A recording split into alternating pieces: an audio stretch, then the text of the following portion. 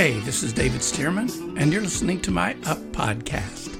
I love snow. Do you? I guess that might depend on whether or not you're hearing this in August or January, right? I mean, everybody loves snow in the summer, but I guess it also might depend on where you live.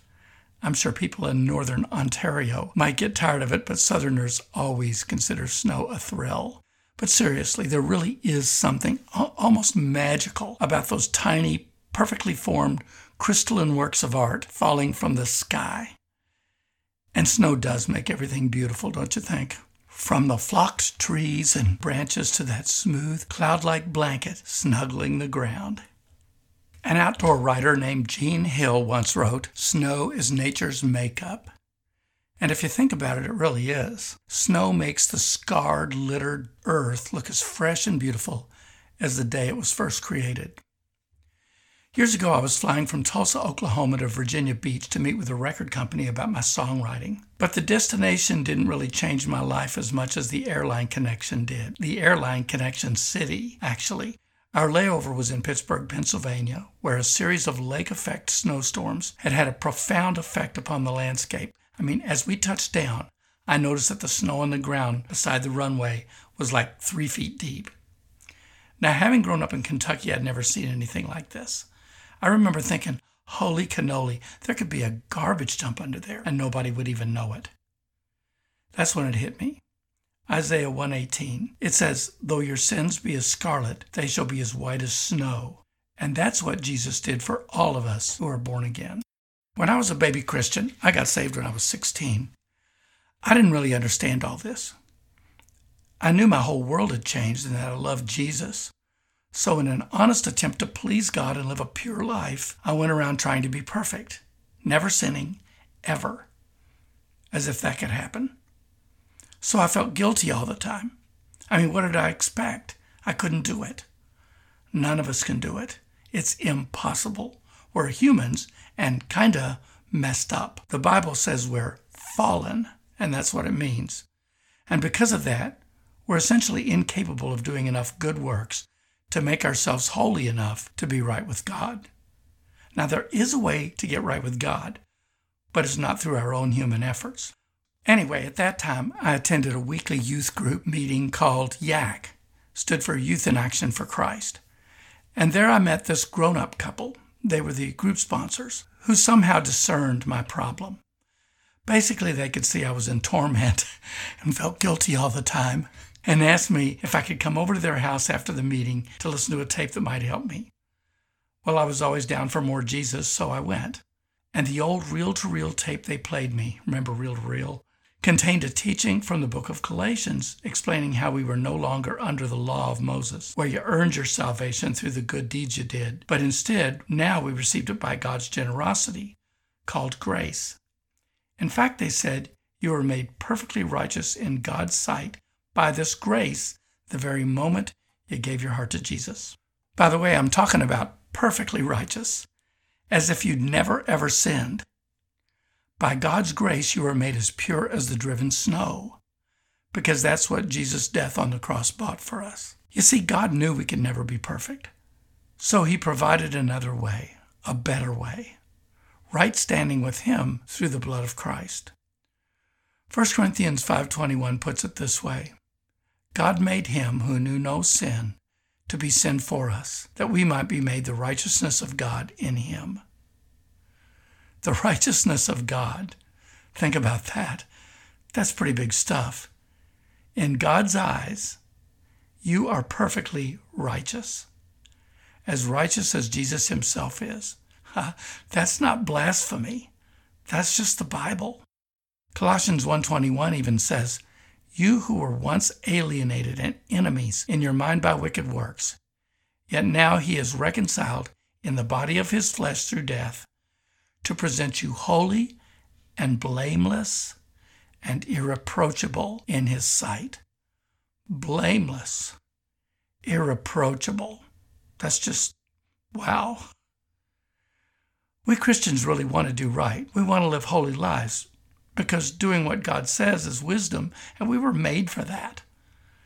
But living by the law is not the way we can accomplish that or get to heaven or receive prosperity or healing or any other blessing from God. Galatians tells us that we didn't receive the Holy Spirit or flow in the gifts of the Spirit or even receive miracles in our lives because of our good works. All that stuff is ours because we're joint heirs with Christ. Period. Now, this is basic stuff, but as I said, I didn't know it back then, and learning it changed my life. Galatians 1:6 says, we're accepted in the Beloved, who is Jesus Christ. We're accepted. We're already accepted, so we don't have to work to earn God's favor or His blessings. He already considers us fully worthy to receive them. Anyway, back to the Pittsburgh and 3-foot snow thing. I wound up spending the remaining part of that flight scratching out lyrics for a new song that I was going to call Somewhere It's Snowing. But I didn't have any music for the song since I was on a plane and away from my guitar, so I used the melody On Top of Old Smoky as a kind of a crutch tune to provide the rhythm and meter I needed for the words. Back then, I was just beginning to write songs with my now co-writing partner, Stephanie Busada. But that was a new thing for us back then. At that point in time, her recording career was just on the rise and she needed a lot of material. And being friends, we soon discovered that since she was good with melodies and I was good with lyrics, we could work together and wind up with pretty good stuff. So when I got back from the trip, I called Steph and read her my Somewhere It's Snowing lyrics. I was just excited. And she said, oh, wow, I can't wait for us to write this together. Well, I also wrote songs on my own, and I especially liked this one. So I got a little possessive and I said, nah, this one's different, personal. I think I need to write this one by myself. Over the next few days, I worked and worked on composing some kind of tune for these lyrics. But I couldn't come up with a thing. Well, I did come up with a few things, but most of them sounded suspiciously like On Top of Old Smoky. Plus, during that time, Steph kept calling and asking me if she could help finish the song, which made it difficult because I had to keep saying no to her. Well, the day finally came when I realized I was in over my head and just gave up. That day happened to be Steph's birthday. And if I remember right, at around 10 in the morning, it started to snow, just lightly at first. So anyway, I gave in, picked up my handwritten lyric sheet, and trudged over to her place. She and her husband, Wayne, lived close by within walking distance, and I knocked on her door. When she opened, I held a sheet out to her and said, "Happy birthday, Steph. Here are the lyrics. Please write this tune." She smiled and said, "Well, come on in. I'm not going to do it by myself." So we sat on the piano bench in front of her old SD baby grand piano, which stood in front of a big sliding glass door, and began discussing what the lyrics needed in the way of music. Stephanie began banging out a few chords and notes, and oh man, it was beautiful, anointed. And meanwhile, the snow stepped up outside, and by this time it was coming down big time. I mean, in huge quarter-sized flakes. Have you ever seen snow like that? I think beautiful is too weak a word. And beautiful is too weak a word to describe the melody she wrote that day. You may know the song or you may not. It's been recorded by a lot of people and has gotten some pretty good airtime. But at any rate, that's how the song Somewhere It's Snowing was born. Not just from what is now a lifelong friendship, or from a blizzard season up in Pittsburgh, or a beautiful snowy day in Tulsa, Oklahoma. But most importantly, that song was born from the grace of a kind-hearted and merciful God who washes our scarlet sins as white as snow and makes us the righteousness of God in Christ. I once read in a poem, when snow covers the earth, that it hides the world's scars and gives nature new birth. And they say when a man turns from sin to the Lord, that forgiveness like snow covers him evermore. And somewhere it's snowing, see the soft drifting down as the snowflakes surrender to the hardening ground. Like the good grace of Jesus that now covers your sin, in the kingdom of heaven It's snowing again.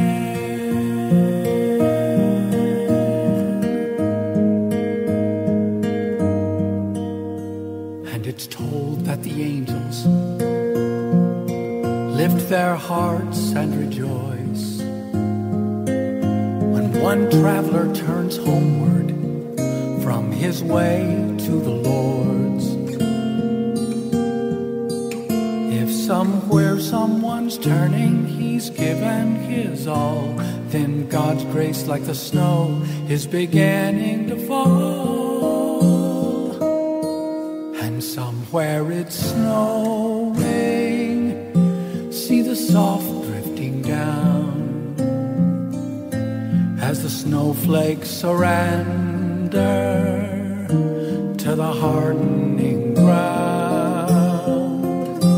Like the good grace of Jesus that now covers your sin in the kingdom of heaven, it's snowing again.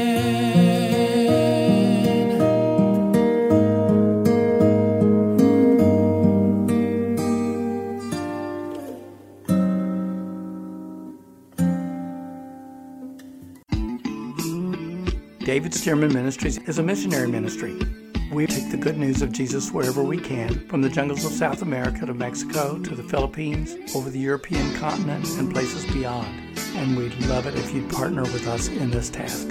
If you'd like to help, just text GIVE to 513-296-8810 and enter the amount you'd like to sow. That's it. And thanks so much for helping us help others.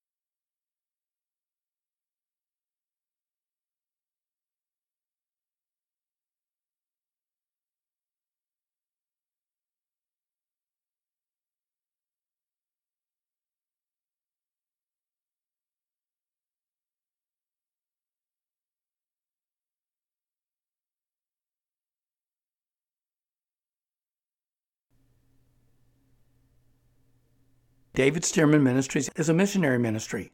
We take the good news of Jesus wherever we can, from the jungles of South America to Mexico to the Philippines, over the European continent, and places beyond.